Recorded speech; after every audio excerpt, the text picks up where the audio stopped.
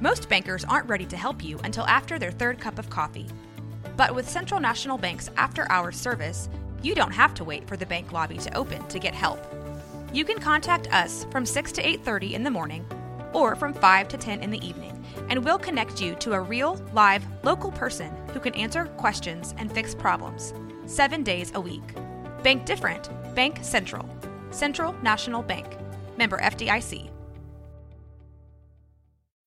When you need mealtime inspiration, it's worth shopping Kroger, where you'll find over 30,000 mouth-watering choices that excite your inner foodie. And no matter what tasty choice you make, you'll enjoy our everyday low prices, plus extra ways to save, like digital coupons worth over $600 each week. You can also save up to $1 off per gallon at the pump with fuel points. More savings and more inspiring flavors make shopping Kroger worth it every time. Kroger, fresh for everyone. Fuel restrictions apply.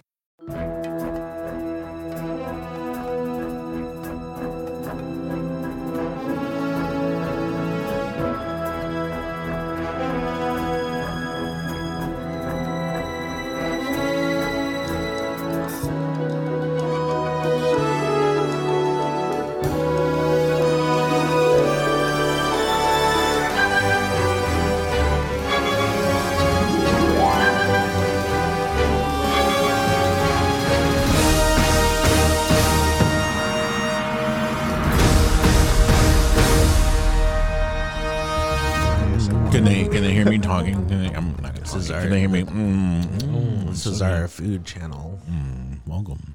Where we eat breakfast burritos. I wonder if Mike would be open to an ASMR channel. Just us coming. He probably, man, he would hate that so much after a while. Candy. Oh, yeah. The people that own the candy shop. Yeah. Oh, that's pretty cool. Oh, my God. What's that thing where you have a phobia, or is it a phobia where you can't, it bothers, like it's like nails on a chalkboard to hear people chew? It doesn't matter if you can. I don't know if that's phobia. I think that's just like a condition. Please shut up. Oh no! I get so self-conscious whenever I'm like eating something crunchy. Yeah, and I'm in a quiet place. I hate it. I eat terribly. I eat like a caveman, so it's like I always feel awkward. We're at a restaurant. Monster's like a Cookie Monster, where there's just food flying off the sides of his face. Yeah. Since we're on this topic, here we go. Smart Hulk. Does he use regular utensils or does he bring his own? Because you know he can't fit them in his hands. Because he was at a restaurant. Huh. Would they give him like a little regular glass? I feel like he'd bring his own. Like a thermos? Yeah. Maybe. I don't know. I feel like he'd still want to hold the decorum of society. Like, look, these are your utensils. I'm not going to break them. Like, he's holding them ever so daintily. I'm not special. Yeah. I can do this. Yeah. I've got this, guys. That's terrible. He just has to be careful and not, like, break everything. So I got a question. So why did Bruce Banner and She-Hulk's going to be coming out soon. So why did She-Hulk have a different transformation than Bruce Banner? Because she's bigger, but she's not, like, gigantic. Monstrous? There you go, yeah. I think it has to do with the way they were infected with gamma radiation. Like, he took a full-on brunt blast from a bomb, like completely irradiated. And hers was a blood transfusion. Like, if you look at Samuel Stearns, who is the leader, and the Abomination, like, even their transformations are tied into how they were infected. Doc Samson. Yeah, Doc Samson. Like, didn't Doc Samson get bathed in gamma light or something? Gamma light, like. So he transformed him. So I guess to answer your question, based on how you're exposed to gamma radiation is going to affect your Hulk mutation. Cool. I learned something new. Look at that. I wonder if they're going to address that in the show. I wonder how they're going to do it. Probably the way they did it in the comics. Oh no, my cousin's hurt. She needs a blood transfusion. Here we go. Do you think we're going to see the leader pop back up? The actor, the guy who played him in the movies? That would be nice. Yeah. But I think that guy, oh man, what is it, like 10 years now? 20 years almost? Yeah. But they brought back Tim Roth. And even was a small little bit. Yeah. It would be pretty cool. It would be cool. I would like to see, because that was a plot thread that kind of just dangles. Yeah. They didn't do anything with it. No. It was teased that he would become the leader or something. So, And it's the leader, man. It's like, that's cool. Leader, smart, super smart. Well, I mean, I like how they did like with the little. do you want to kick us off into the show, or are we going to keep Oh talking? my goodness! My bad. Sorry, Mike. All right, y'all. Welcome to the Long Box Podcast, presented by Plus Waco Comics And Rogue Media, and Rogue Media Network.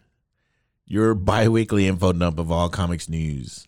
For Dark Side. Oh yeah. Were you planning that one since last week? Do you have these like ready No, to go man, now? I just think about them during the week. Nice. I talk to myself a lot when I'm by myself.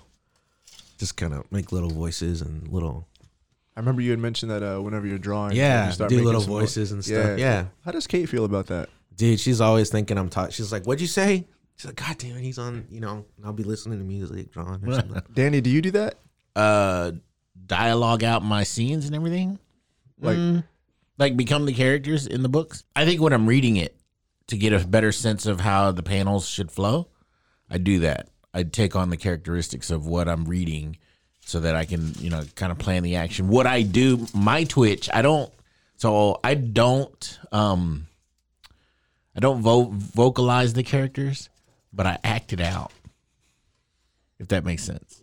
Okay. So, like, if there's an action sequence and I'm trying to wrap my mind around how to put this down on pencil, like, how is this punch going to be thrown?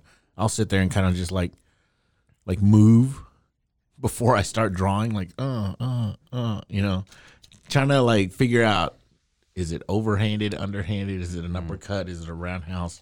Is it a kick? Is it... Now, I don't jump or anything like that, so I'm not... If it's like a drop kick, you're not going to see me jump up and... I think we need clarification from Christina. You might have put like a whole Batman onesie. He has a process like Batman onesie. And it's like, okay. I know that sounds pretty stupid. I know I'm like over there like making all the noises and sound effects and stuff like that. Yeah. I'm trying to write. But no, man. What'd you guys have for news this upcoming week? Or Shit, let this me last week? Pull my stuff up. Was the guy, man? The actor that plays Chris Ayers. Frieza in Dragon Ball Z passed right. away. That was pretty. Chris Ayers was the voice. He was the voice actor for Dragon Ball Z Kai, voice of Frieza. He was really cool, and he did some of the movies too. He was active in the con scene, but he's been sick for a while. But even whenever he was sick, he was still pretty active with the fan base. What do you have? I'm not trying to... I don't know the specifics. I can look it up real quick. Because you always hear stuff like that, like an artist or a voice actor, someone passes away. If he's only 56. Yeah, like John Paul Leon died of cancer recently. Like back in the day, Mike Wieringo, the same thing. You hear about this stuff and you just kind of wonder. Yeah.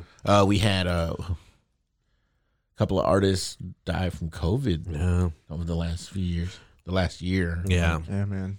It says here, Chris Ayers passed away. The cause of death isn't known, but in 2017, he was diagnosed with an end-stage cardiac obstructive pulmonary disease. Oh, probably like some heart issue. Yeah. Man, that sucks. It's crazy to think that these people struggle with this for a while and they keep doing work. Like, Yeah, well, what's cool about it, I don't want to say it's cool, is the fact of the state of things that we are right now in the country, or the world. He took to his fan base and made a GoFundMe and made in lieu of helping pay for a double lung transplant. So people that grew up, granted, Dragon Ball Z Kai came out a few years after the normal one, the regular one, the first one rather. There's people that grew up listening to him as Frieza, grew up with him as a villain on show, and then all of a sudden that person's like, hey, I need help, you know? And then it made me wonder, because I know comics, they have the Heroes Initiative, where I don't know if anyone's familiar with that, but the Heroes Initiative is it's like a little insurance kind of thing almost for comic book creators and writers and artists and etc. If they ever come on like some health issues. It's like a lifeline almost. Yeah.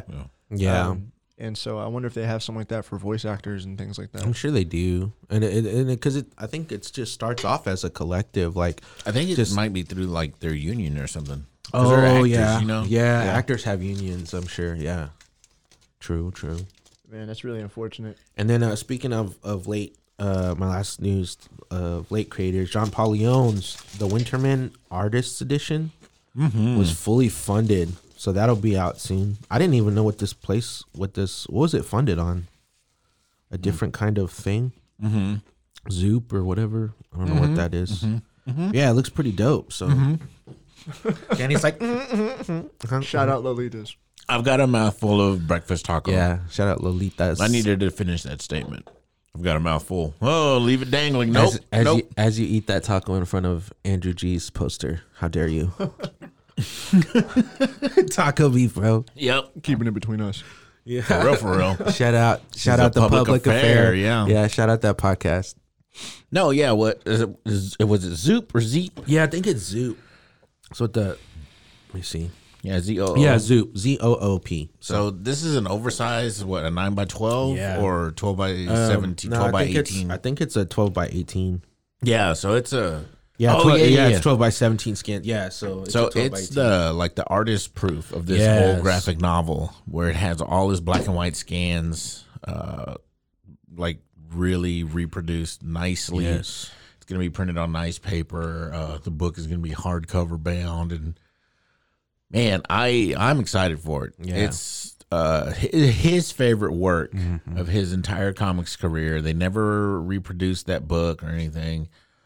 He never sold any of the pages, and when he passed away, this is part of a fund to help him and his family, set up a college fund for his daughter.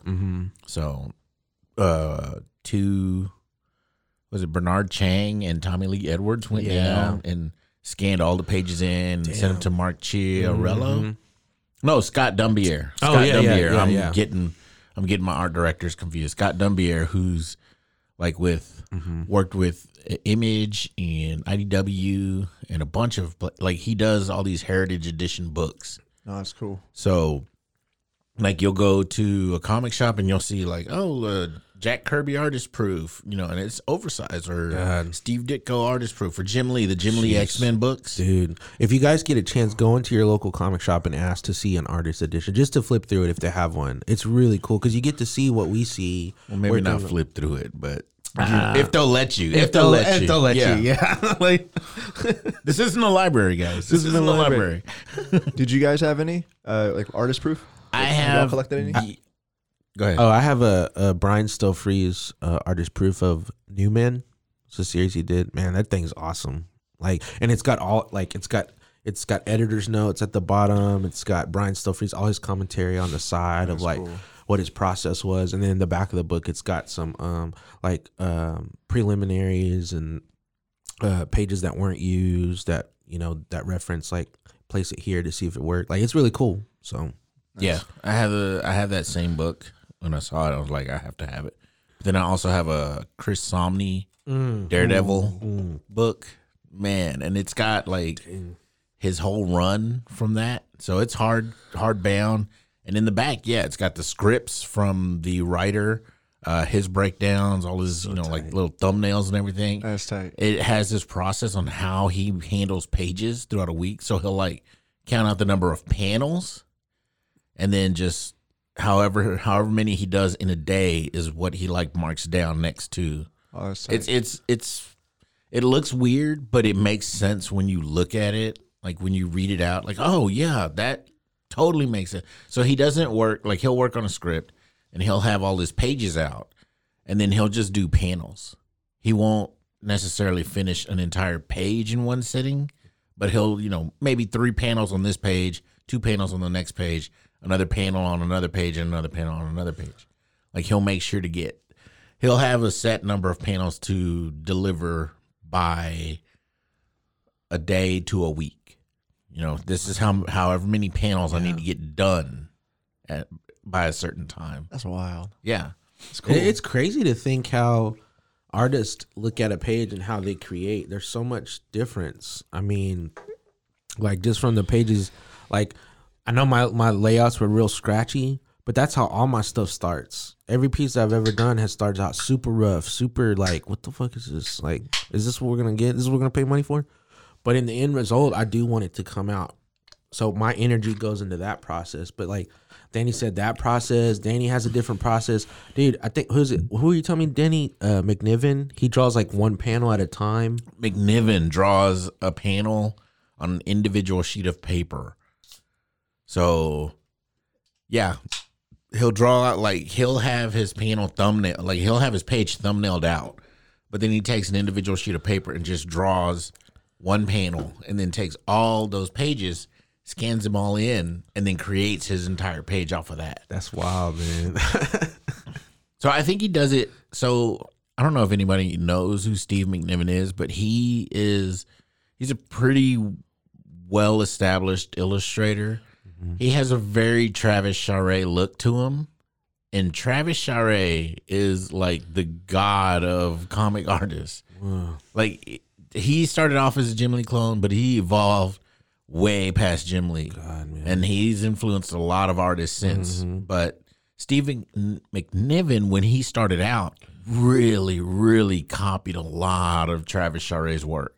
Like, you could see it in every single detail, like almost every pen stroke, every pencil line that he laid down. Wow. Like, man, this guy is a Travis Charest clone almost. And what Travis Charest does is he works oversized. There's a couple of guys that work oversized. And when I say oversized, usually your page is 11 by 17. And oversized means that they almost double the size of the page. So now it's like a 20 by 30 page, 20 by 34, something like that. And Travis works so large because he puts in so much detail into his stuff. Right. That I think that McNiven, that's why he uses individual pages. He doesn't want to go that large for one page, but he'll take an 8.5 by 11 and do like a 3 by 4 panel on it. And he's got enough space to where he can fit in all of his detail for that page, for that panel. So that's like his process. Man, that's cool, man. Like, if they ever released a book, like individual artists like release a book to their craft, man, that'd be wild. It'd be really, really cool. Because I know like people, like writers do it. I know like Stephen King has his own writer's book on how to his whole process. And King, art books, dude. Like, if you just bought like an art book, like that's from Travis Charest or from any artist, dude, they show process in there, like prelims, breakdowns, like how you practice an arm, what reference photos you took to use. Like, I'll bring one next time. I'll pick an art book, and you can just see how much goes into creating a panel or I didn't comics. know that was in an art book. When I think of art books, you just think of pinups, right? Like images, finished images. No, dude, there's all kinds of stuff in there. That's cool. Mm-hmm. I remember I got lucky one time and I scored a Brian Michael Bendis script book for the Ultimate Spider-Man series over at Bankston's. Do you like that series? Yeah, well, it's nostalgic. I wasn't sure. Oh man, I don't know if you mentioned. I don't know if you mentioned it or not. Shit, yeah, I did it again. I went a good like solid 2 episodes without saying. No, but that's cool, bro. Because that's what made you want to get into comics for sure. And it was really cool just to read it all. Yeah. And some like funny little tidbits. Like I didn't know this, and I didn't realize it, but the Ultimate Rhino only appears once in the entire Ultimate Universe. And it's because Brian Michael Bendis hates the Rhino. Yeah. It is so funny. And on the notes you have, he has the script notes, and he's like, "No, we're only going to do this once just to make them happy." It's like, and he says it in the middle of a panel description. It's hilarious. Does he have any like personal stuff in there? Like, yeah, there was some. I think it was issue 18 or 19 on there.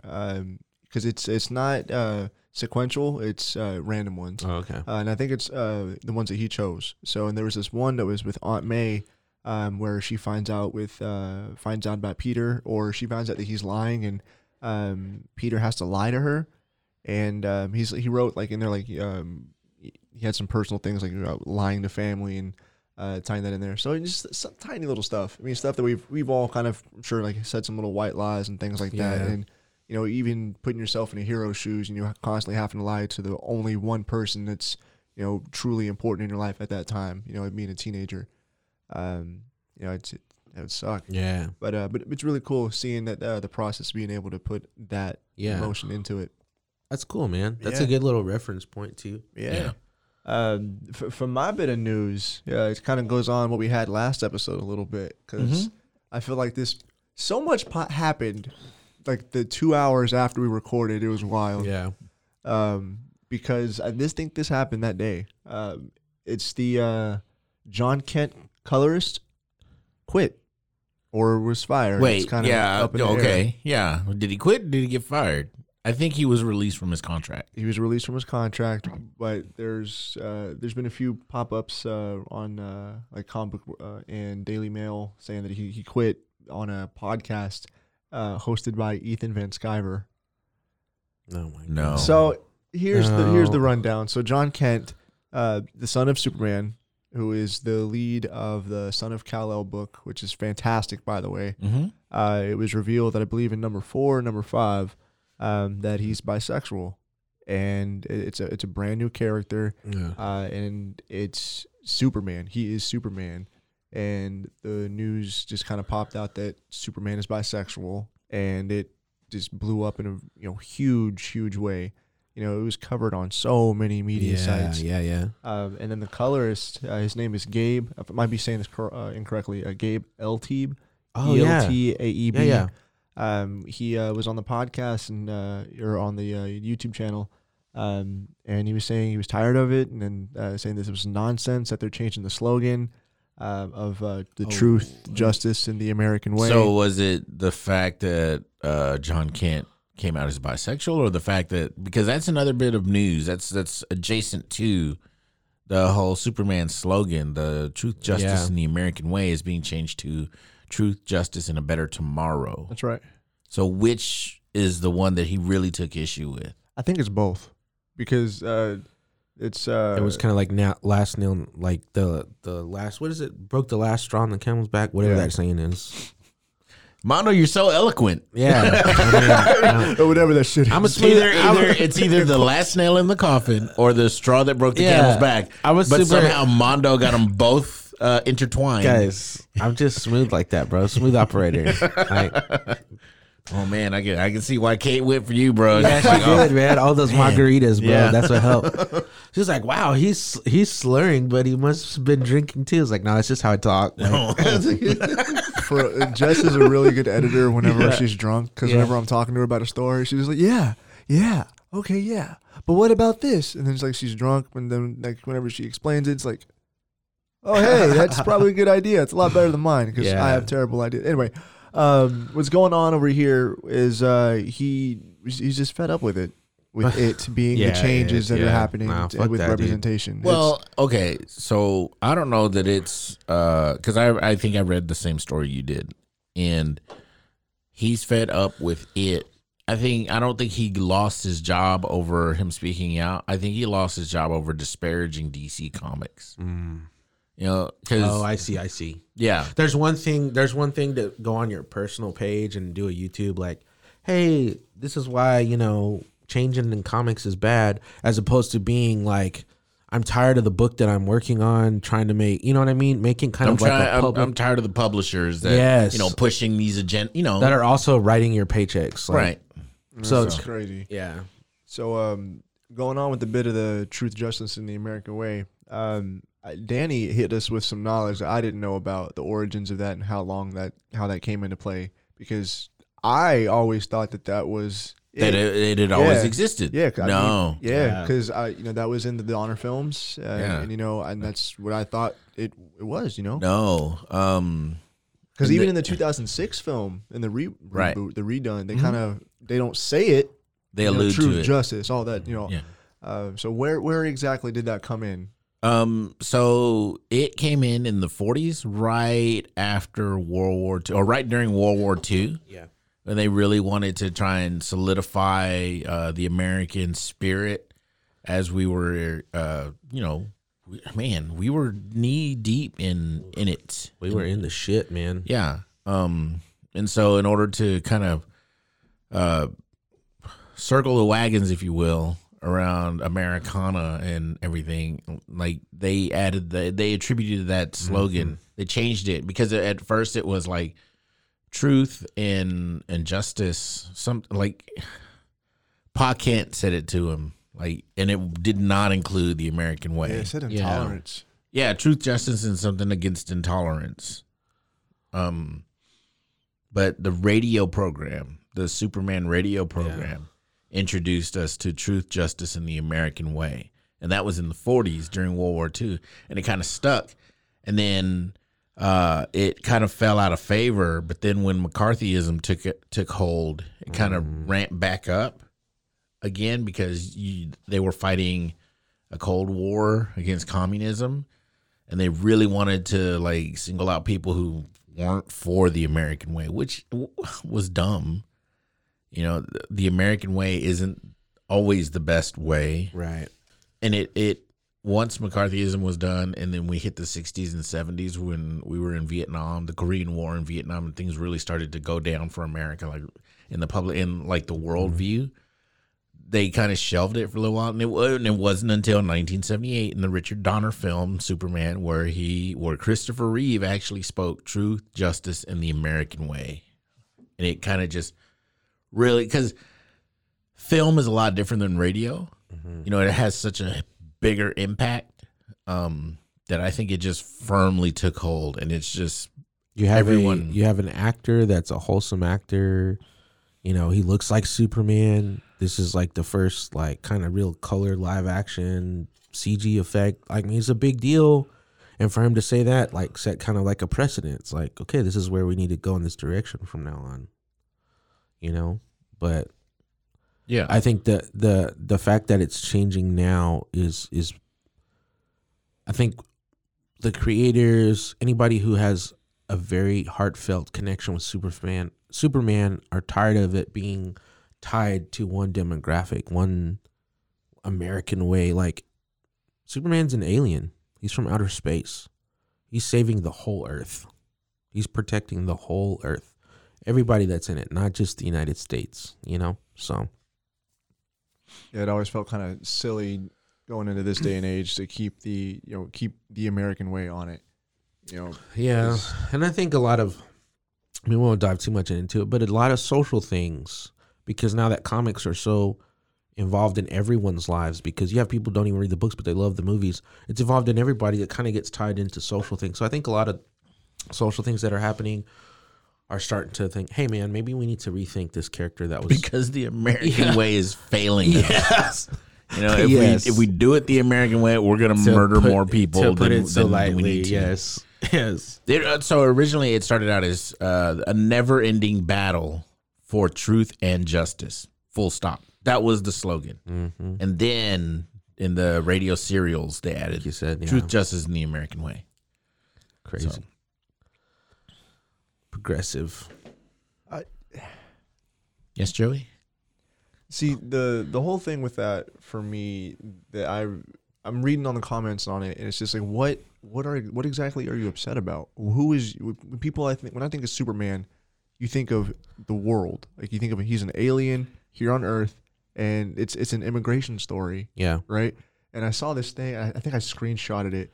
And it made me so mad, and I was gonna send it to you guys. Like, this is why I want to do comics, but it felt kind of cheesy saying that shit.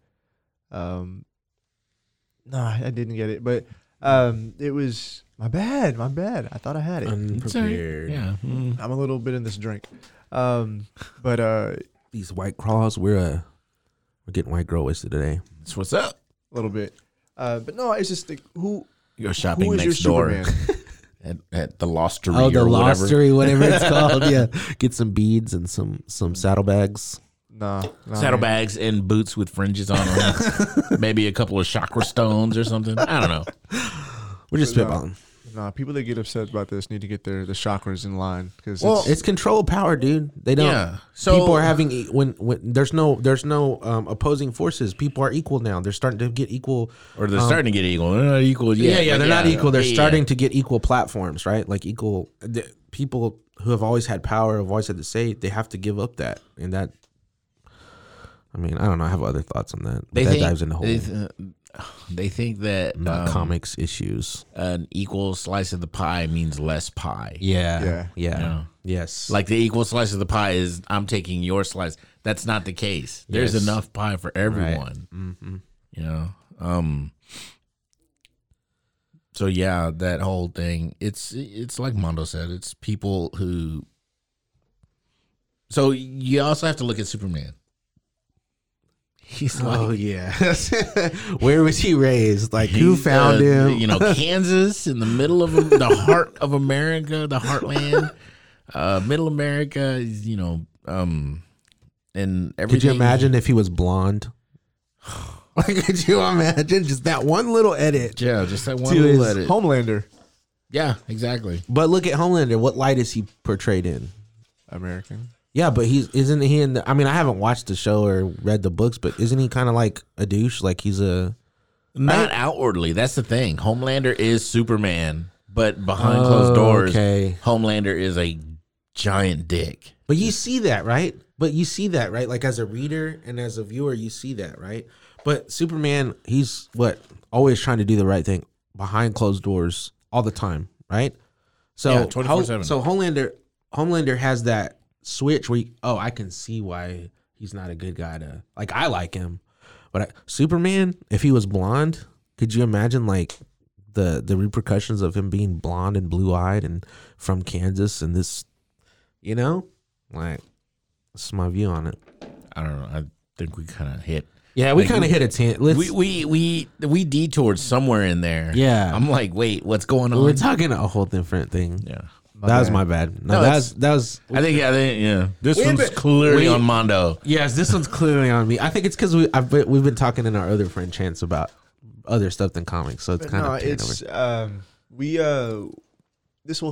be fine. This will be a good segue into to the main topic. We done with news? Everybody got their news out? Yeah. Okay, cool. Oh, one more thing. Oh, hold up. One more thing. Ah, shit. Here we go. Dan Rather. No, Dan Rather. Bro, Danny, you're in this book. You are in this book, Danny, that we're going to talk about. You'll see. This is a fun one. So, piggybacking off of the John Kent thing, DC Comics has released or announced that sales are through the roof, pre-orders for the actual issue in which that does come out. It states him coming out. Like they've already ordered reprints, right? Like they've. No, I don't even know if they've ordered reprints. They've just upped the initial print run. Initial print run. Damn. Yeah, they're saying that they've never seen numbers like this. Because I still don't think that issue is out. No, it's not. It doesn't come out until November. So there is time. There is time Choose your side. Speculation. Sal, you go in there. Get to work, Sal. Get to work, Sal. Get it. You go in there and you slab your book immediately. You slab that book immediately, bro. Oh man! You pay your overpriced $12 for that book. Get it slabbed, and you're sitting on a gold mine. You're sitting on a literal gold mine. Guys, retire. Quit your job. Yeah, you got it. You made it. Don't even put your 2 weeks, bro. Just know you're gonna go in there and get that comic. You're gonna be set. Go in your boss's office. Shit, right on his desk. Don't even wait for him to leave. Just do it, bro, and then walk out. Like flash the book, dude. Put it in a Superman symbol. Looking out the desk. Results may vary. Flash the book at him. Say, "I'm rich, bitch." I'm rich. Some old, yeah. But the pre-orders are through the roof. It's a milestone. And I think it's twofold. See Joey's face. He hates variants.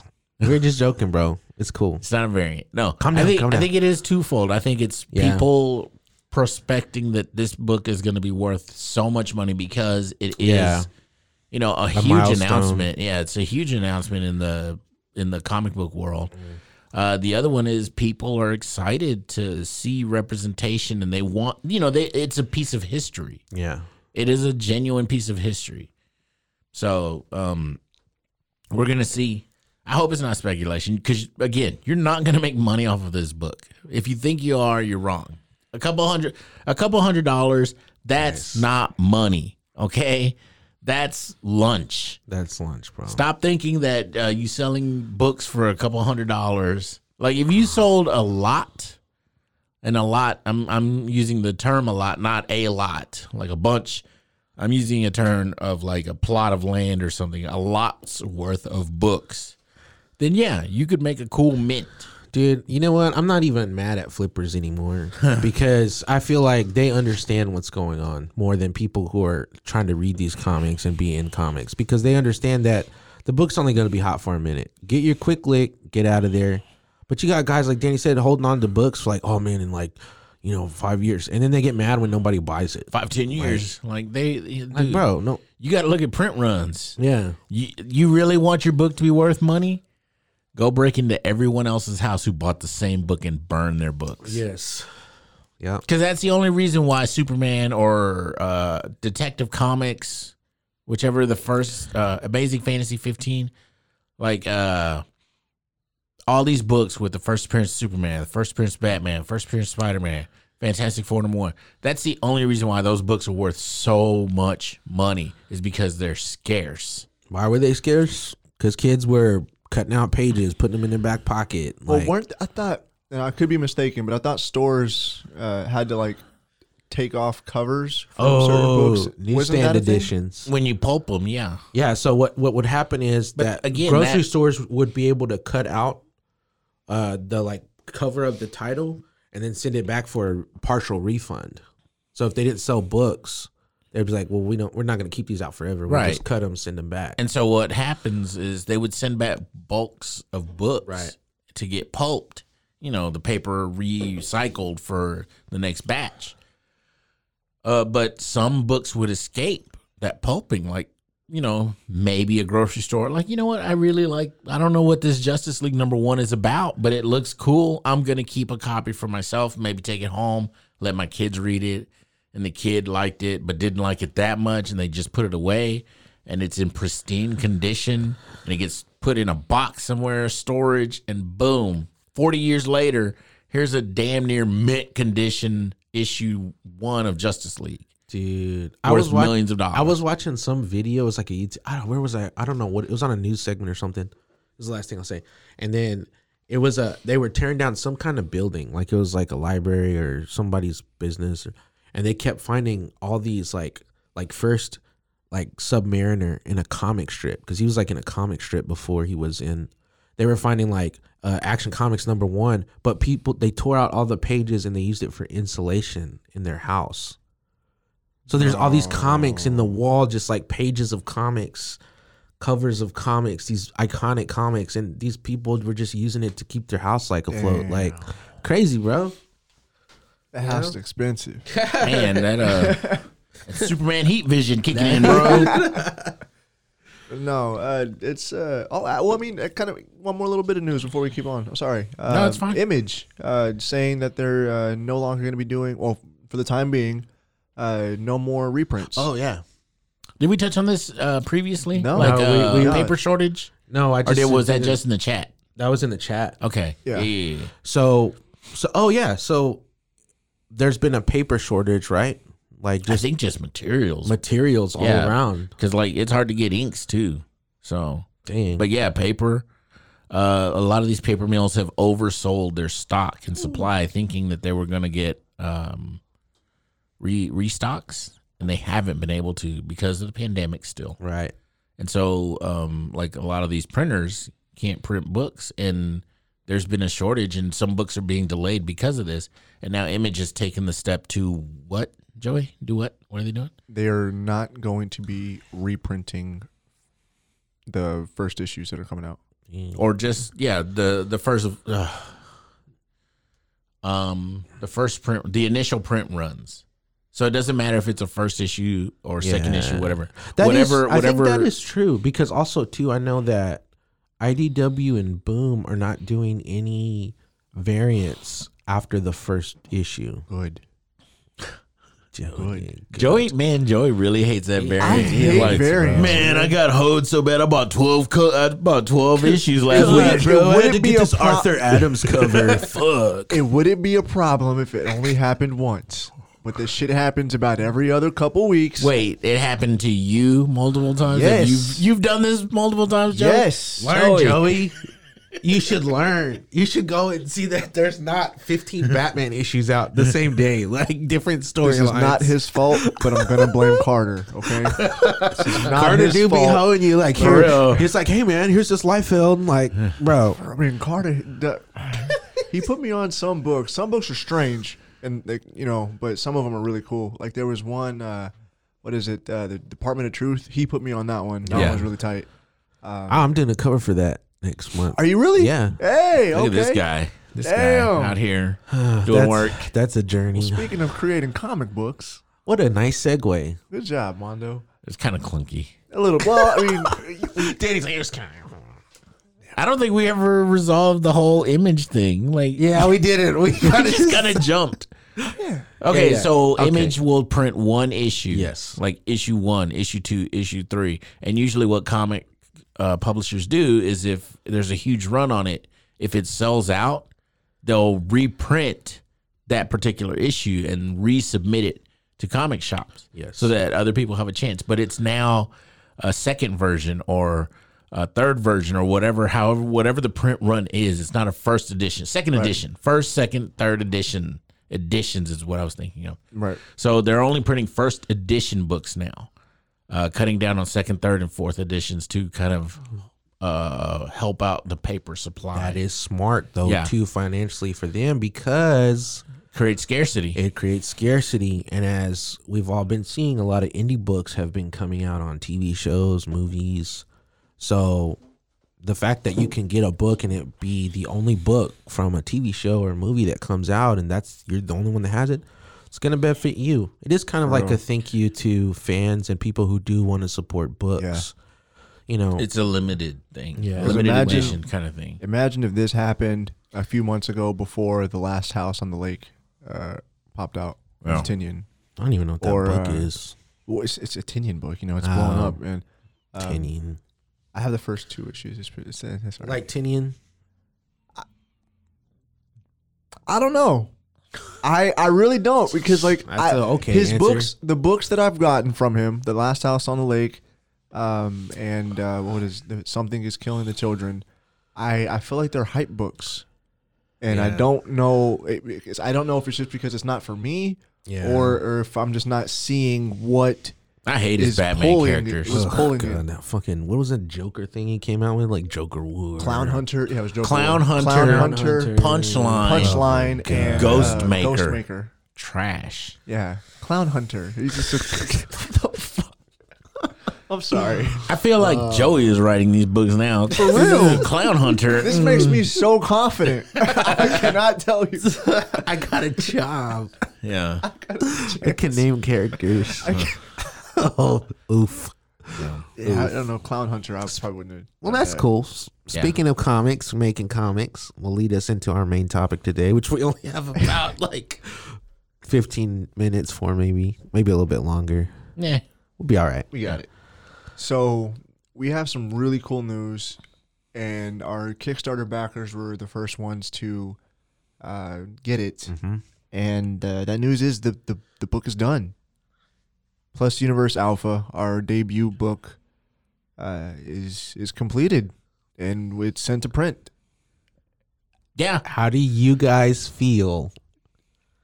I'm going to be the mediator because these dudes put in work on this book. Danny is the first artist on the title, plus Universe Alpha to introduce our whole universe with Joey writing the story. And we just wanted to wrap it up and talk about our experiences, what you guys went through, the struggles, all come full circle so you can get an idea of what it was like for us. So let's start from the beginning. We kind of gave you an intro in our trailer of like how we all met and stuff like that, but let's dive more into what were you guys doing at the time creatively? Like where were you at in a headspace? Like Dying. Oh shit! I was dying. Were you really? was dying. No, I Was that wasn't during your dying. health scare? No. I think I was just like disillusioned a lot. You know, just Damn, that's a deep word. yeah. Well, I mean, so it's partially to blame on my end. I thought that I could make the leap into comics in a very short turnaround. So when I started, I was really wanting to be into comics. I was like 17, 18 years old. And I was, I drew my whole life. Mm-hmm. You know, anyone who wants to be in comics draws their entire lifetime. So 17, 18, 19, I really wanted to be into comics and everything. And then life happens and I had a son, and then priorities shifted. And once, I just kind of put that all away, and I'd gotten a lot of good feedback early on too. I went to San Diego. When you were younger? Yeah, when I was younger, I'd gone to San Diego twice, and talking to artists and Artist Alley and everything, and they were like, "Oh yeah, man, yeah." Yeah, who was it? Told you should be drawing comics. Who was the two artists? Travis Charest. Dang, bro, and Brian Stelfreeze. That's both. Dude, that's amazing. Like to not even like know Danny's like what he does daily, to just look at his work in front of you and say, in some way or form, you need to be involved in comics is a big deal. That's a big deal. Yeah, that says a lot about your work, like that you can see, but also your intensity that you can see, what you put into it. Yeah, yeah. Thanks. Yeah, yeah. So Travis told me that back in '99, and I've held on to that. That's like that's my comfort pillow. That's my safe space. That's where anytime somebody says Travis, some random dude, hey man, Travis Charest. Yeah, one time he told me I can't. And have you met him since? I have not met him since. You should send him a copy. You should, man. You should say, hey man, look, long time ago you said I should be in comics. Yeah. Got tired of waiting around. Yeah. This is what I did. Yeah. So then fast forward about 20 years, and I'm like, you know what? My son's graduated. He's kind of self-sufficient now. I'm going to go ahead and give this comics thing another try. I'm going to give it another try. And I think 2016, I kind of jumped back in with just drawing samples and stuff and going around. And I drew up some samples. I actually got a book with Darby Pop. I submitted some samples. I got a book, and I got 2 short stories, like 4 pages each. I think that book is still available at like Bankston's. Yeah, Bankston's. They have it at Bankston's. Your local. Oh, okay, yeah, it's still in there. And man, please don't go buy it and have me sign it, because they're such rough pages. Oh man, they're so rough. Your brain needs support, and new Ollie Brainy Chews are a delightful way to take care of your cognitive health. Made with scientifically backed ingredients like Thai ginger, L-theanine, and caffeine, Brainy Chews support healthy brain function and help you find your focus, stay chill, or get energized. Be kind to your mind and get these nootropic chews at ollie.com. That's OLLY.com. These statements have not been evaluated by the Food and Drug Administration. This product is not intended to diagnose, treat, cure, or prevent any disease. But you can tell they're good though. From then to today, like the evolution that I've had in just such a short time. In between the Darby Pop and today, I did go to a fan expo in Dallas, and I showed my stuff to Brian Stelfreeze, and he was like, because he was busy, and I didn't want to bother him, but I knew like if there's a voice in comics, Stelfreeze is a voice in comics. Mm-hmm. He's taken so many young artists under his wing and just really watched them flourish. And, he's a legend in his own right. And I kind of like, hey, if you've got time, would you mind looking over my portfolio? And he was in the middle of painting something. And he was like, you can leave me your samples and I'll look at it. I'm like, all right. So I'd had packs ready to go, and I pulled out one and just kind of left it with him. And then I guess he had reached a stopping point on his painting. He was just like, well, you know what? Give me your portfolio. It's like, all right. So I had my actual physical portfolio, and he pulls it out. He starts looking through it. I knew immediately that he wasn't expecting a lot, but when he opened it, he was silent. He was like, whoa. He was surprised. He was surprised at how good the pages were to begin with. Like, he knew that I wasn't just like starting out. He knew that I had put work in. I had studied. I knew like my anatomy, my figures, structure, my architecture, camera angle. Like I'd taken a bunch of different things and put them into these samples.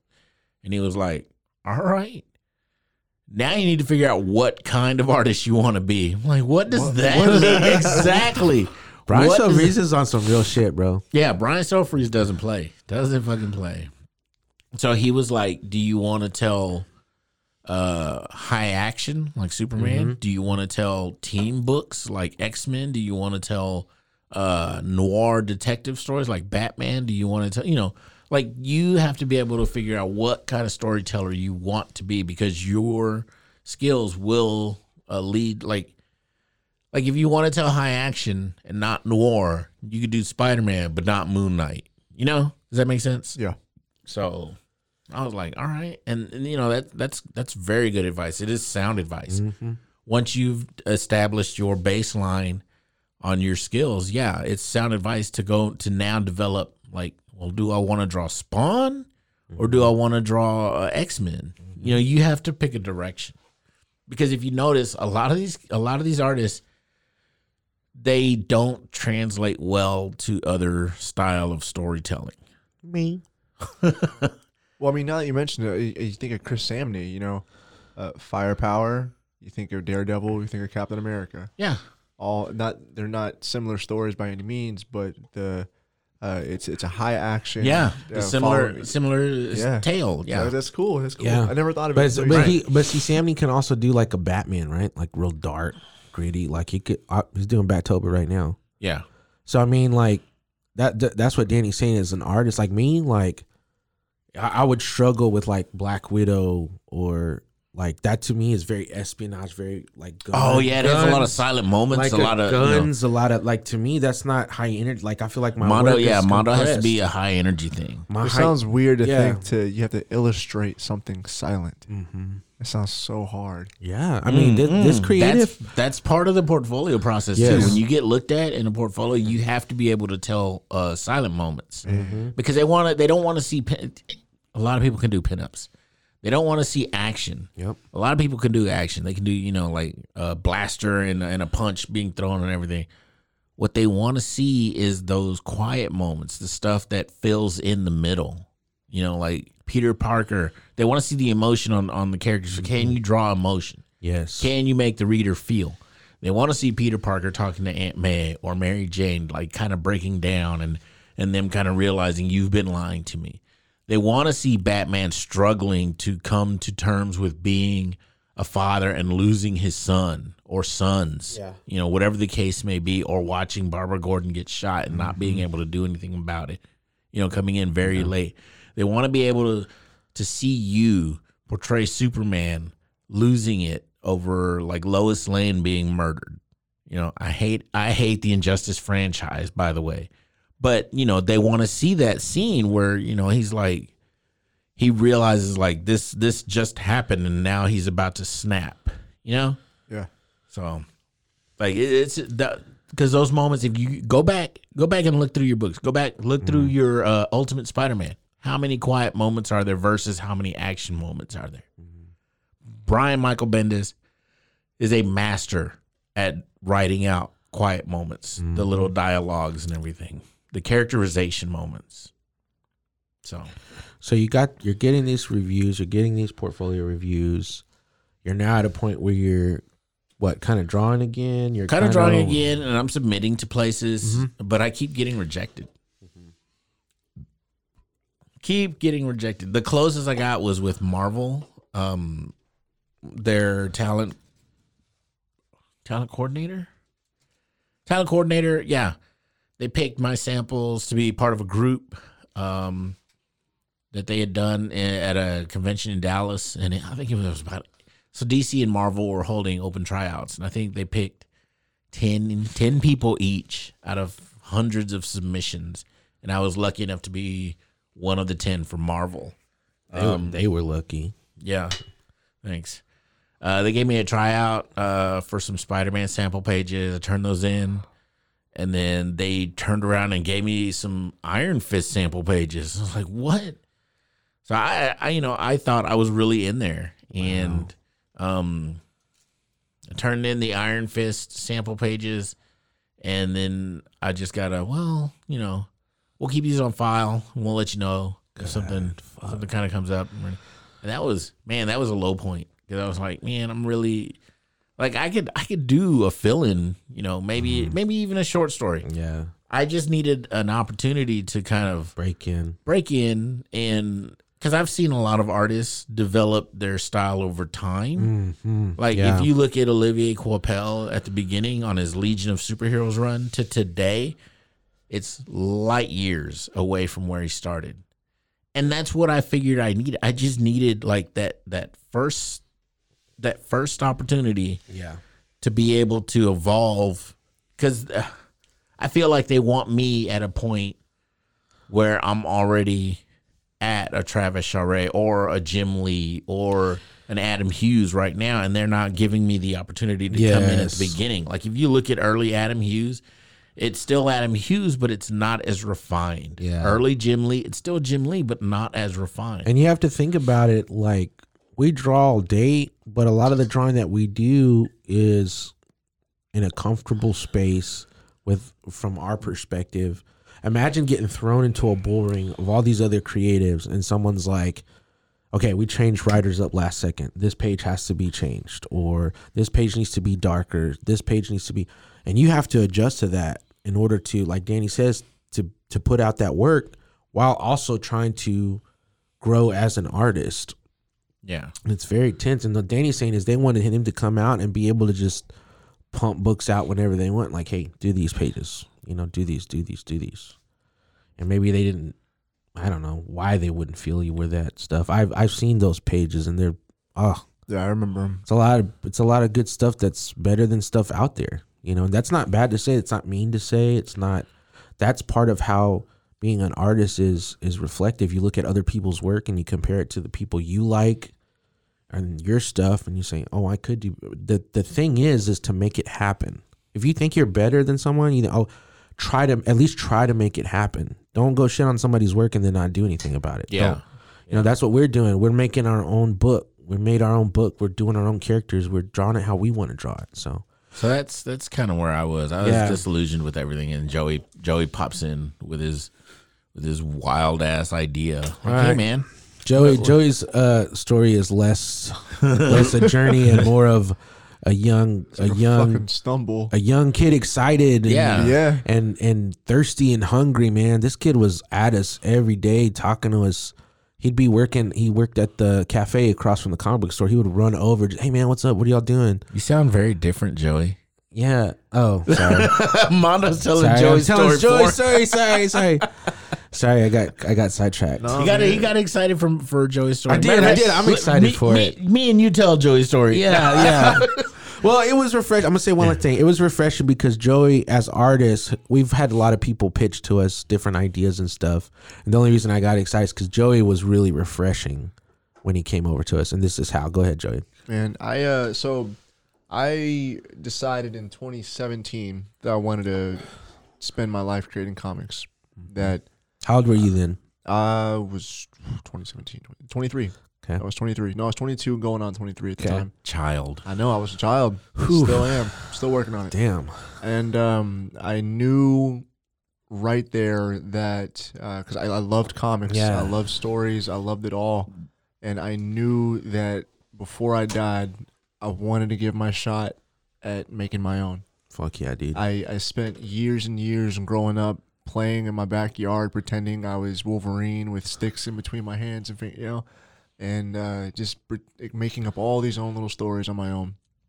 So I was like, fuck it. It's time that I'm not getting any younger. Yeah. And I don't want to be. I'm not getting any younger. I know. This 22, bro. Jesus. My thing is, your knees were still working at the time? Yeah. Yeah. Okay. Yeah, they're kind of working now. Yeah. But I didn't want to look back when I'm an older and then think, I should have done this. No hip replacements here, I guys. get what you're saying. You didn't want to commit to a track of like, okay, I want to be a doctor and do that whole school of not doing your passion, and then at 40. And still honestly, paying off school loans. Like, now I want to do comics. Like, huge, gigantic shout out to Jessica, my fiance, because I remember I sat down with her and I asked her, I was like, look, because by that time I kind of knew. I was like, yeah, I'm pretty sure you're the one. But by that time I sat down, I was like, look, for better or for worse, I want to spend my life chasing a dream of creating comic books. I really think I can do this. I don't know how I'm going to do it, but I'm going to give it a shot. Ooh. And she's like, go for it. I'll support you 110%. Damn, bro. And I was like, all right, let's go. You should marry her. I should, You should think about that. You should seriously consider it. You should really consider it, At bro. least consider it. We support you. Maybe sleep on it, just kind of think it over. I'll give it a thought. She seems like a good one. Yeah. And I Yeah. And I took off. Yeah. And I found Facebook, man, honestly, social media, finding online sites that people were just making books. And I found out that a lot of the creators from books that I was reading, like from Image and stuff like that, were kind of in those Facebook groups. Yeah. You know, like Cullen Bunn was in one of the Facebook groups that I joined. So for the people that don't know, like, you're an art writer. Yes. But like, sorry. were you writing before? Did you get into comics because you wanted to draw? Yeah. Like, what's up? Yeah. So I my background in writing was in high school. I was in one act play. Yeah. And I acted a little bit. Yeah. And whenever I was there, that's whenever I first got my hands on a script. But you gravitated towards the writing, dude. That's a big deal because, like, it was the scripts. It was really cool because Yeah. it was the fact that I got to see the words and then see it come to fruition. And then I started, just kind of going in like, whoa, that's how movies are made. I mean, it sounded dumb to think. Joey has a God complex. Oh, He was like, dude. if I write the script, I can control everyone. That's how villains are made. Yeah. Because Oh, most people in high school, they gravitate towards the acting. Yeah. That's what you want to do. Because you want the spotlight on you. But no. My you dumb ass. were like, you went towards the writing like, You're playing the long game, bro. I will control everyone on stage. They will do my bidding. No, it comes to a point where You murder the other one. no, it comes to a point where like you realize like when you come into adulthood Yeah. that some of the things you Yeah. did in childhood you put two and two together. Whenever I was in the backyard playing at 7 years old, I wasn't just playing. I was creating stories within my head. And if I do that as an adult, then I can put that down on paper.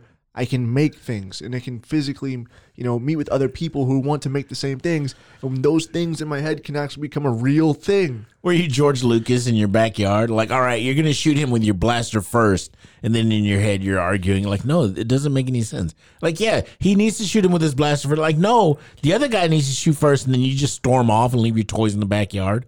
Were you watching me?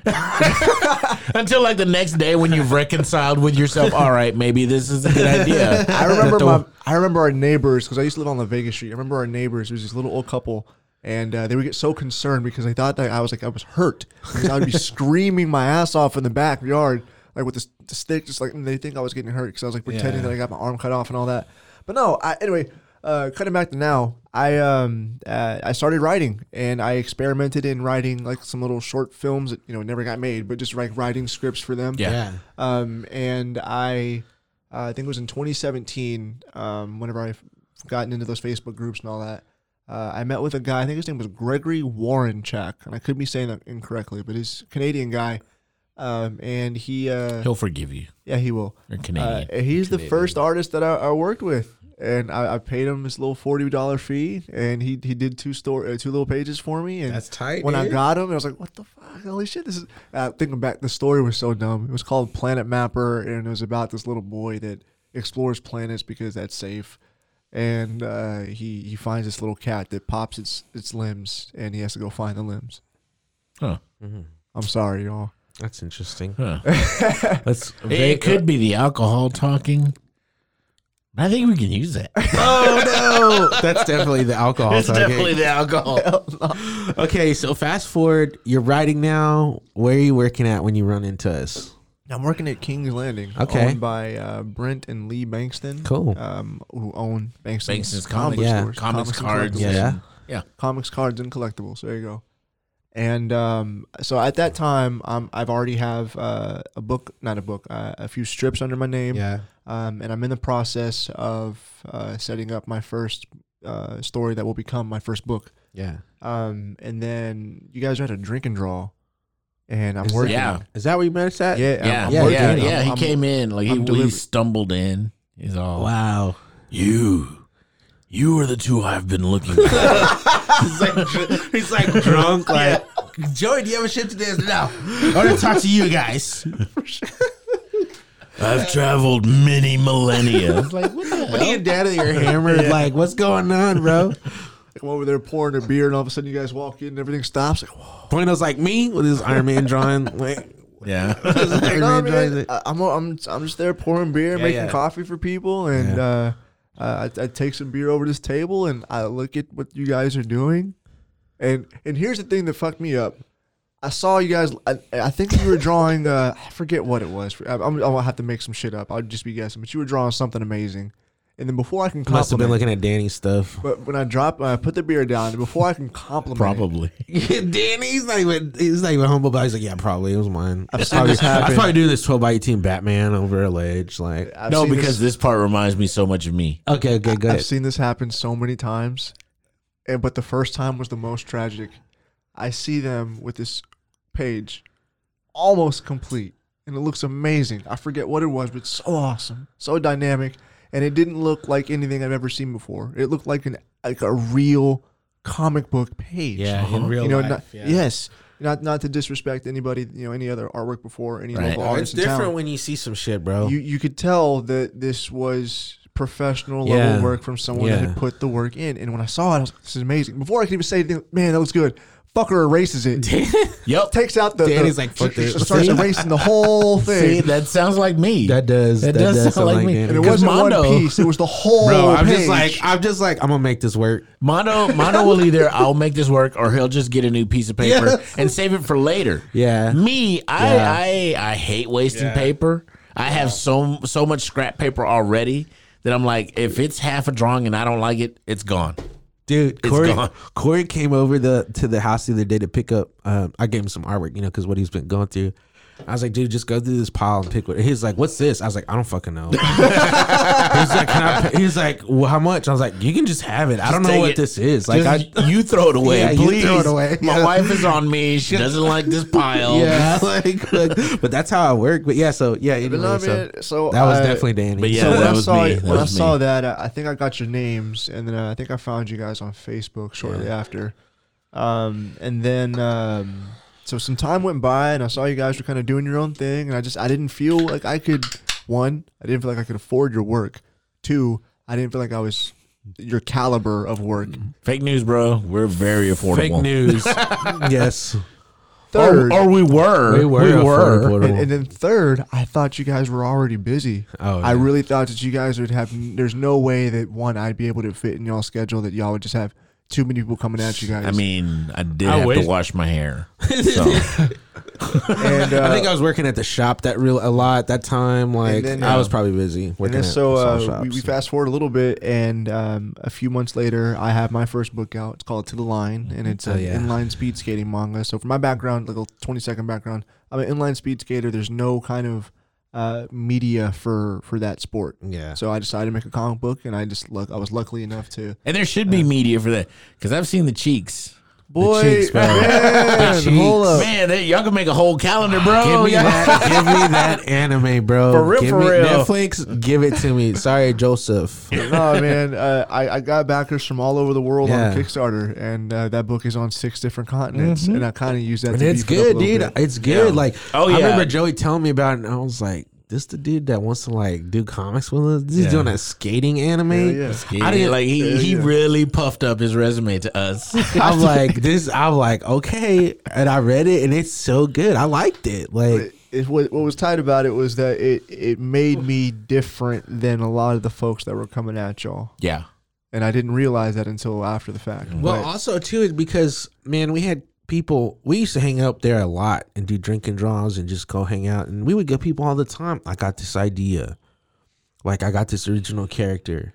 I've got this story. I've got this, I haven't written it down though, I'm like, but- well, what are we supposed to do with yeah, it? how Like, am what do I- you want how us am to I do? supposed to help you? All with the this? work? No, I'd rather be doing my own stuff. Joey came with like stick figures, like 4 different Like he wrote writing journals. He'd like, actually had like a small Bible of his story yeah, in his hand. and you could tell this dude like it was close to him because he carried it everywhere. I mean, Yeah. we'd go to a bar and this dude would just And pull he'd out have it. stuff. He'd have it with him. He'd have his pencil, pen, whatever it I'm was. like, bro, we trying to get lit. Like, it's cool. And like, no, that's cool, man. Just in case I think of something. yeah, Like, just in case something pops Like, up. I they- just, they I need like, to scribble wait- it down. Like, asking, yeah, like, I'm pretty sure at one point I was like, man, if something pops in my head, I'll just save it for tomorrow, and that never happens. That's actually a good idea, Joey. Yeah. You should keep Yeah, keep keep taking doing your that. journal with us. shout out to but Brand yeah. Damage. Yeah. So that's what kind of made us like, well, at least let's just let this dude see what's approachable. Yeah, I was like, let's hear him out. What does he have? What is he selling us? What snake oil is this? We're missing a key component. There was a pitch that I had sent in. It was to Antarctic Press. Oh, They put a submission out for public domain superheroes. That's right. And That's actually, right. the anniversary the thing popped up on my Facebook about maybe 2 or 3 weeks ago. Yes. So They it's were real close. wanting. They were wanting. Exciting comics. Because they were doing like pulp heroes, Yep. right? They were trying to relaunch pulp heroes. And so I had put out on my Facebook, and I had put, before I reach out to a Facebook group, are there any local artists? And I knew who I was fucking talking to. I was talking directly to y'all. He was subliminally. If there's anybody I've seen, Does anybody know anybody? I very don't know. diverse. Yeah. We want to keep it diverse. I'm Hispanic. I don't know if any other two. Well, and here's what's funny about it is because when I had said that, I had already hired one guy. I already paid him. I paid him his fee to do some character art for me for a character that would end up becoming Black Toro. Yeah. And Danny hit me up because I think it's like, all right, cool. I made the Facebook post and I said I need a local artist to either work on a story called Bronze Man or a story called Black Bull. And then Danny's like, "What you got for Black Bull? Yeah. I'll give it a shot. You want 4 pages, 3 pages? Let's see." All right, and I sent them back like, "Oh yeah, Black Bull's taken. Sorry, let's do Bronze Man." It's like, all right, fine. You don't want me to do Black Bull? All right, fine. I'll do your shitty Bronze Man character. This terrible take on Superman. What? Oh, God. So, shout out to a man named Alvin Hollingsworth. Yes. Yeah, A.C. Hollingsworth. I was looking up public domain superheroes, and I found Bronze Man. Bronze Man is an original creation created in the 20s by Alvin Hollingsworth. Alvin Hollingsworth is a black man, and he was one of the first prominent black creators in comic books. Yes. Put some I was respect actually on that name. for real. I was actually excited to do please forgive my previous outburst. I was actually excited to do Bronze Man. I wanted to do both, but I didn't know who I had time for. So I did put in initially for Black Bull, which later became Black Toro. Yeah. But when I got the Bronze Man, I was like, yeah, this is like a Superman character. What kid doesn't want to draw Superman? God. As lame as some people make him out to be in their own minds, that is the pinnacle when you draw Superman. Mm-hmm. So I was like, yeah, I'll tell you, whichever one you want, I'll draw that. Yeah. So And then I did the research for him, and he only appeared in 2 issues, two things. Yeah. And the entirety of his pages were 6. There's 6 Bronze Man pages. that's in the world. crazy. Yeah. Yeah. And so it was a 2-page story, then a 4-page, and then so we had a lot of freedom to figure out a story for this guy, and I went crazy on the backstory because when Danny said yes, I was like, all right, cool, let's go, Joseph. Here we go. You got to knock it out of the park. And I ended up taking a lot of inspiration from mythology, and I just started drawing from a lot of things that I enjoyed as a kid. Dude, that's when I felt like you hit your stride because, and it's like, I know you're hard on yourself a lot, but I can see where you're going because do you remember the first thing we wanted to try to do was like some kind of like firefighter dragon story? Yeah. And I liked that idea, but also I was very like, Oh, Joey hit you with the firefighter dragon. Fire Slayer. yeah, He Fireslayer. hit me with the time traveling detective. So we got Castle Raina, Noir. we got Rain of Fire and Doctor Who here. Yes. Right? Yes. So I'm thinking, man, this could be cool, but we're gonna have to like really kind of direct him where to go. And then when he started really pushing out the plus stuff, I was like, oh, he just needs time. That was the thing. It wasn't even plus yet. Yeah, it wasn't Yeah. even plus. Yeah, it wasn't even. He just started thinking up, and I said, this dude's going to put everything together. He's going to get it. It's going to click with him, so I don't have to worry about, hey, man, let's try to do, I just give him his space and let him run, dude. Sure. Let him stride in his skates. Man, well, it was tight because whenever the pitch came along, we ended up having Bronze Man, and then we ended up having Black Bull. It was Black Bull at the time. Yeah. And then and those that y'all sent to Antarctic Press, those were amazing. We sent in an 8-page pitch to Antarctic Press They're for Exciting beautiful. Comics. You can see them, I think, on our website, but they're legit. And we sent it in before the number 1. Yep. Before the number 1. Just want to set that out there. So they had their shot. Anyway, Yeah, I'm gonna say it. I'm salty. Y'all guys should have got picked up with that little contest or whatever the fuck it But was. I am so thankful that we didn't, Yeah. because if we did, it would probably have stopped there. Yeah. And would never have become what this Very is true. right now. And Very so true. what this is now is after we got rejected, we stopped, we sat, and I think we kind of stopped. I think for we a while. regrouped. I think we were all kind of like, ugh, this sucks. Yeah. But we regrouped. Joey didn't stop. Like, he may have stopped externally, like in public or whatever, but I think his mind kept going because he came up with a couple of other characters besides Black Bull, Black Toro, and Bronze Man. He came up with like Lady of Valiant, yeah, and Zap, Sword Woman and Lawbringer. that was her name before, right? Oh, the Galactic Lawbringers. Sword The Lawbringers. Galactic, That was Galactic Lawbringers. Sword Guardian.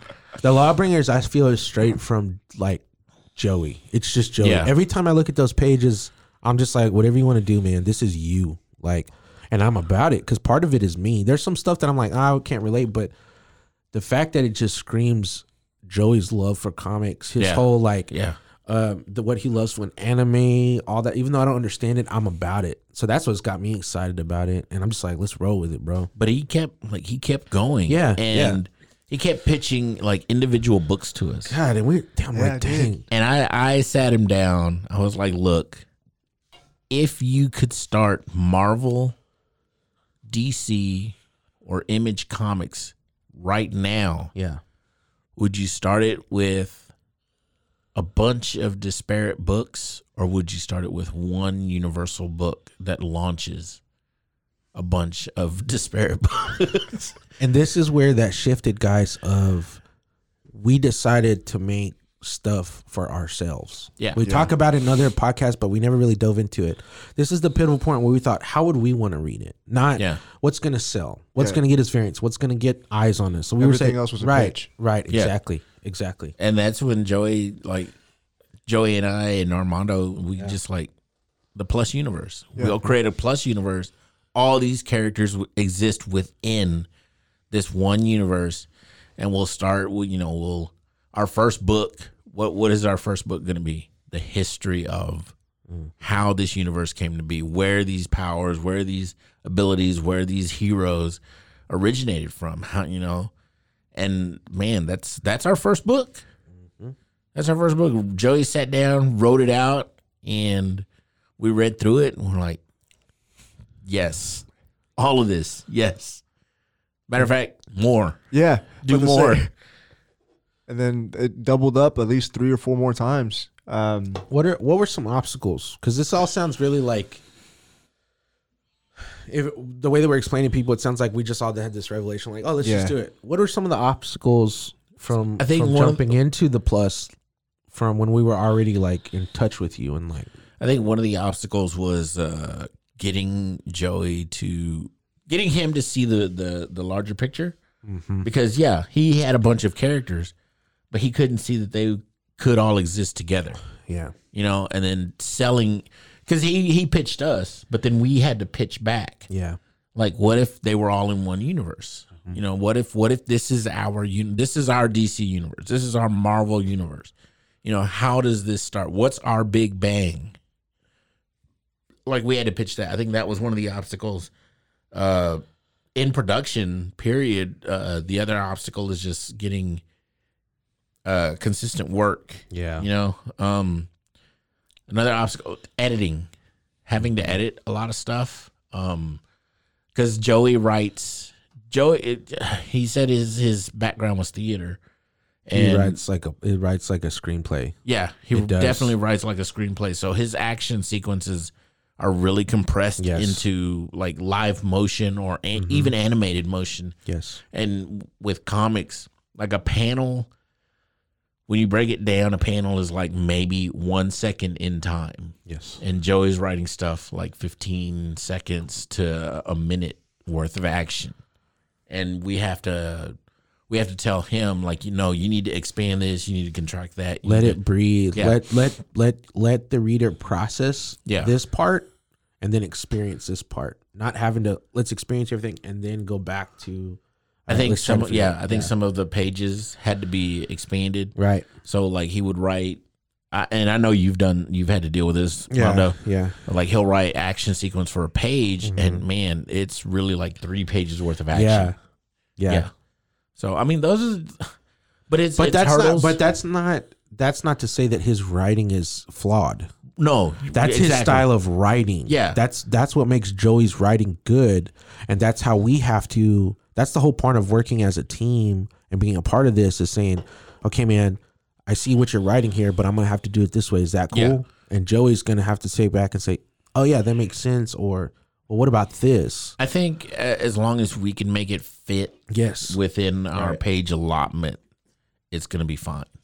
Right. Because we've got upcoming stories where I think the Lawbringer and the Lydia Valiant. I think Lydia Valiant, because I've read through scripts 1 through 5. Some of those I've expanded, like maybe issue 1 into issue 2, and then contracted issue 3 so that issue 4 flows backwards. So it's like the beginning of issue 4 is actually the end of issue 3. Yeah. Right. Yeah.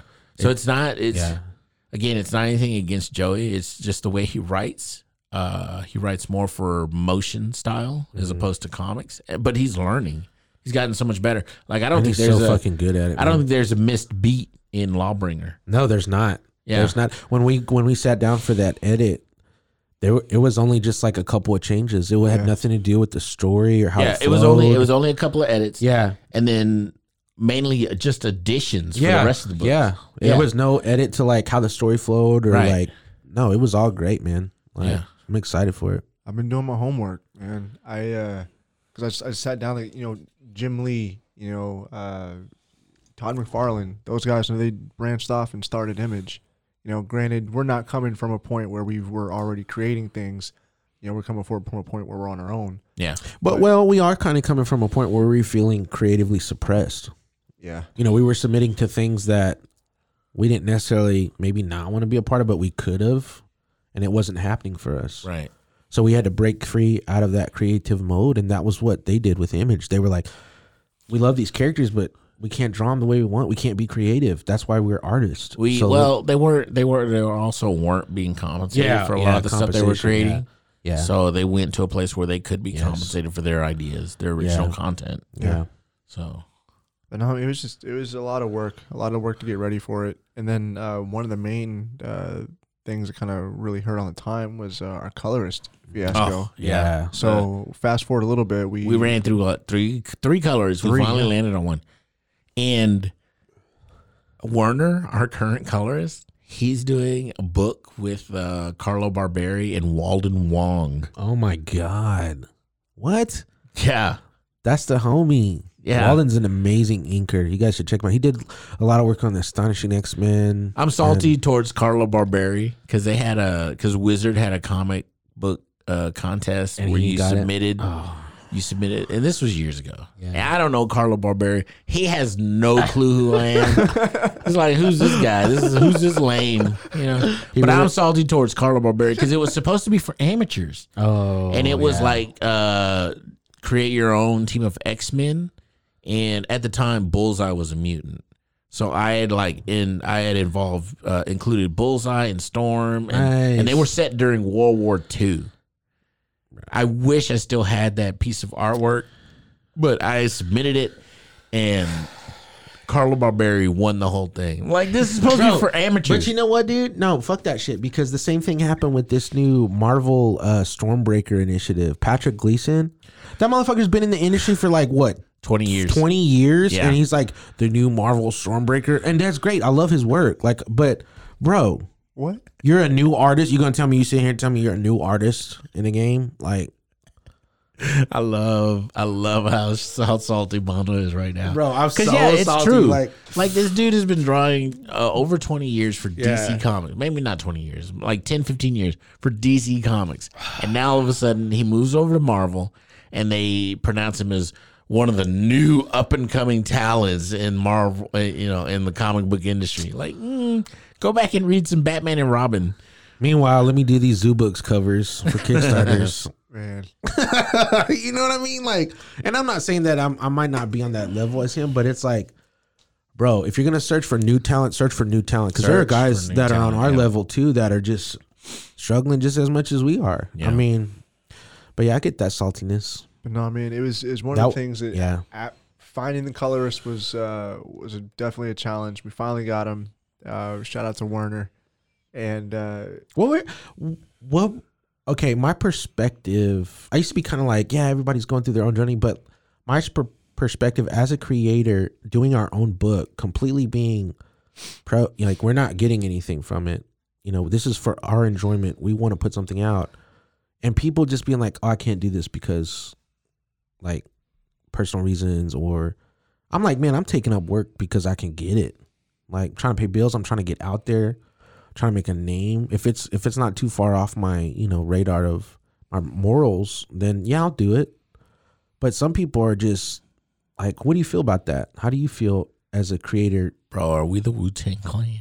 Oh man, Because they did it on their own. They did, Yeah. you know, they went to all their local sources and got funded locally in their neighborhood and brought a bunch of artists that they knew each other and said, look, let's do this. You know, let's do this together. We can't do it singularly.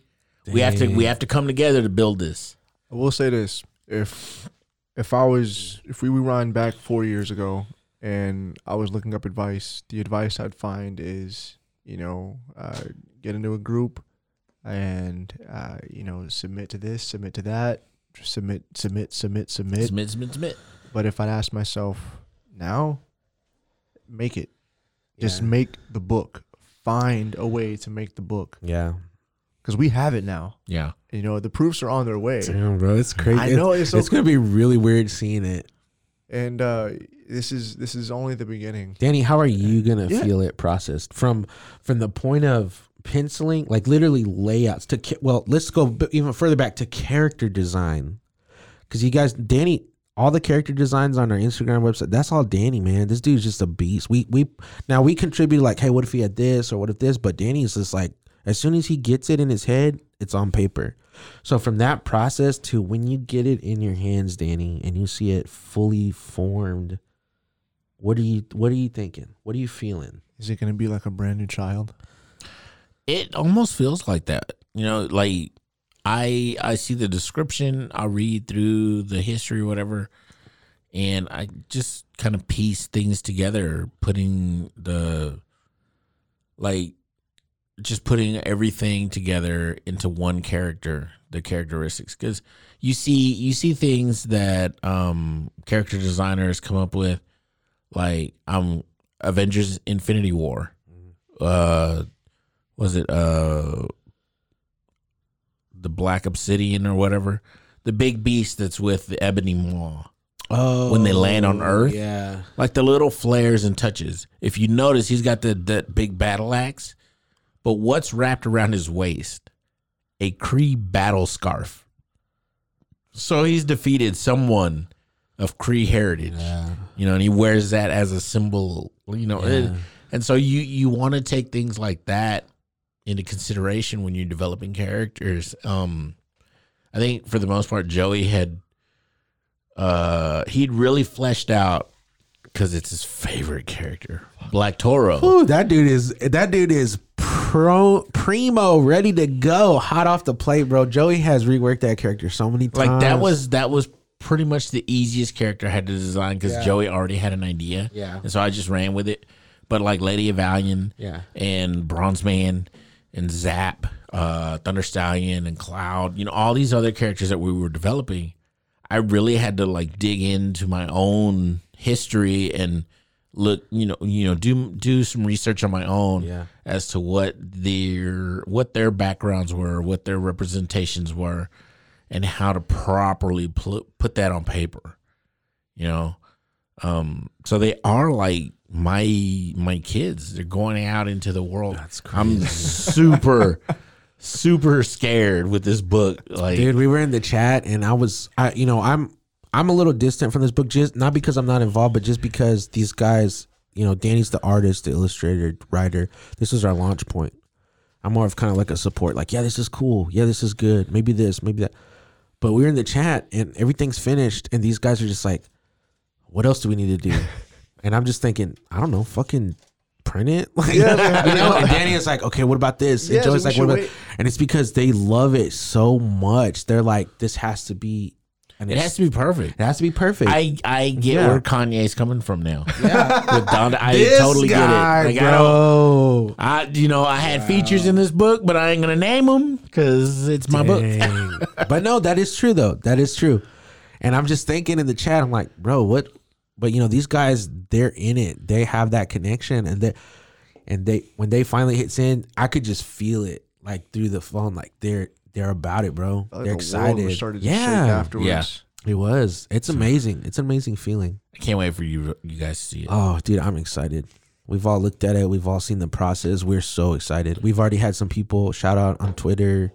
Danny. I think the best shout out was the other night. My wife downloaded the book. Oh, yeah. Read through it and immediately put it down and said, "Oh my God, I love it. I want more. I'm so proud of you." Oh my gosh, that's I started so crying. awesome, I like bro. turned over. It was that me and trying not to cry a whole lot. Like, Dang, that's crazy. Oh man, I cried. I ain't gonna Good lie. man, cry. I I'm tearing was up right wild, now. man. This is wild, dude. And it was a cry because I did something. I set it out. Yeah. And we did it. yes, And yes. I know I can do it again. It's a part of you, Yes. dude. It's your legacy. That's your legacy. Yeah. That's what we created these books. We wanted a legacy. We wanted the legacy, whether it gives us billions of dollars or not. This is our legacy. It's it ours. exists. It's in the world, Yes. and whoever touches it, it will always come back to us. That's wild. Because even just think like wrapping around, AC Hollingsworth not making Bronze Man 1920. And that's what's crazy about it too. It's a homage to him. It's a respect to Yeah. him. Like, dude, we valued you so much. We respect you as a creator that we wanted to continue this. We wanted to use your character and launch our universe with it. We weren't satisfied with being what's popular or what's cool. Yeah. Or what, like we respected what you were trying to do, Yeah. and we ran with it. All right. Hell yeah! So now that we've got the digital copies out, we've emailed them out to all the backers. We're getting the physical copies in along with all the rewards, the sketch covers, all that, and then hopefully can mail that out. And we'll be posting that stuff on our Instagram and stuff, pictures and Our Instagram, our Facebook, Yeah. whatever. So so we're be excited. on the lookout for that, guys. Yeah. Any shout outs? This was a great This episode, was a guys. wonderful episode. I first off, shout out to our spouses. Yes. Definitely Just for putting up with this crazy shit. Yeah, man. man. You want to do what? yeah, Yeah. Hey, we're supposed to go to lunch with my parents. Yeah, but I got to go talk to Joey and Danny about Plus Universe stuff. I cannot Like, tell you how bad it was the first time I had to tell her family what I wanted to do. oh my gosh. And what's bad is because I had to tell it to Jess, who Yeah. had to tell it to them in Spanish, and I'm sitting there just, Yep. hi, yes, I want to do the picture books. Yep. That's me. No más trabajo, no. But anyway, shout out to the family, man, and shout out to my mom and dad for man, just pushing me, just because it could be so easy just to tell your son, hey, you need to do something real, Yeah. and the fact that they saw this as something real too, Yeah. man, just I have the best support system in the world, Yeah. so shout out to all of them. Cool. Mondo. Shout out to spouses, kiddos. They're excited about the book. That's awesome. Like, yeah, dude, Nick, like, he didn't realize, like, the severity of it. He just thought, like, I just did, like, I don't know what he thought I did. Like you did like a knockoff Garfield comic Yeah, strip or like something. I just filled in Something- one panel. This doesn't appear in any newspaper in Yeah. America, but here you go. You can read it. But he was, like, really, we were talking about it at breakfast with my parents and everything. And he was like, what? And I showed him, I was like, Danny, he did this. And he's like, Danny did this. Yeah, there's a whole book. This story, and dude, I showed him some of the pages that we had. He was like, "Who's this character? Who's like?" He was about it. And That's Nick, awesome. My daughter, she loves comics. She loves comics, art. Nick, he's kind of like hit or miss, right? Like he'll find something to latch onto, but then he gives it. He was like, where is it? Like he started reading books in my collection. Like, is this character like y'all's character? Like he was trying to. So Trying he's to equate, excited. yeah. So excited. So and shout out to everybody who supported us. Yeah. Everybody who backed, everybody who tuned into our live streams, our little interviews, Comment Cast, shout out for them guys on YouTube for giving us a voice to promote it when we very first started during COVID. Oh, yeah, definitely. All the people who wanted to interview us. And we just hope to be more involved, go to cons. We want you guys to stop by. We're just really excited. Yeah. Shout out to Mike, as always, for letting us come and talk. Always shout out to Mike. Mm-hmm. Yeah. What about you, Danny? Shout out to my wife. She's super proud of me. I don't know that she's ever said those words to me. Dang. It's almost like my dad saying it. Like, I'm proud of you, son. Like, I mean, that will never come. Christmas is coming up, so it could be, Yeah. No. I feel like our wife, she's really proud, dude. Yeah. Oh, shout out to you guys. One more shout out. You and Christina have been killing Inktober.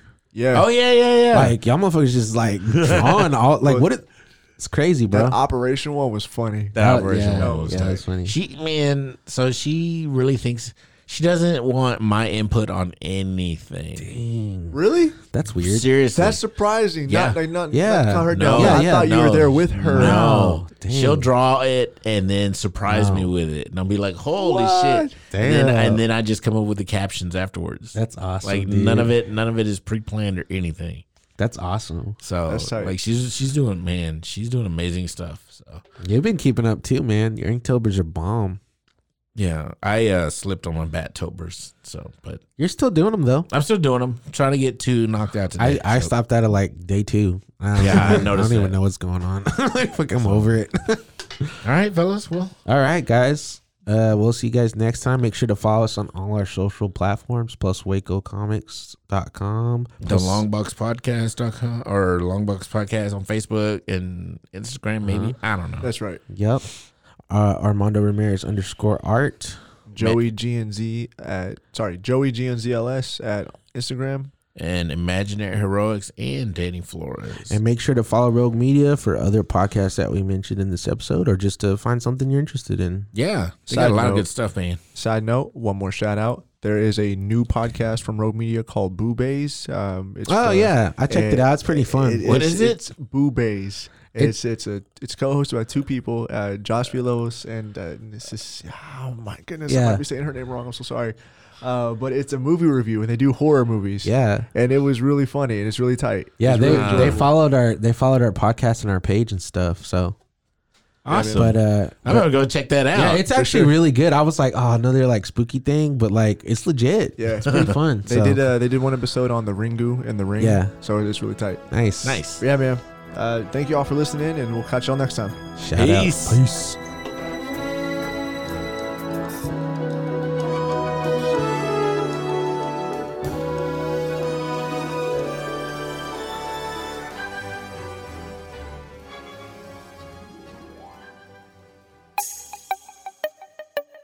This has been a Rogue Media podcast.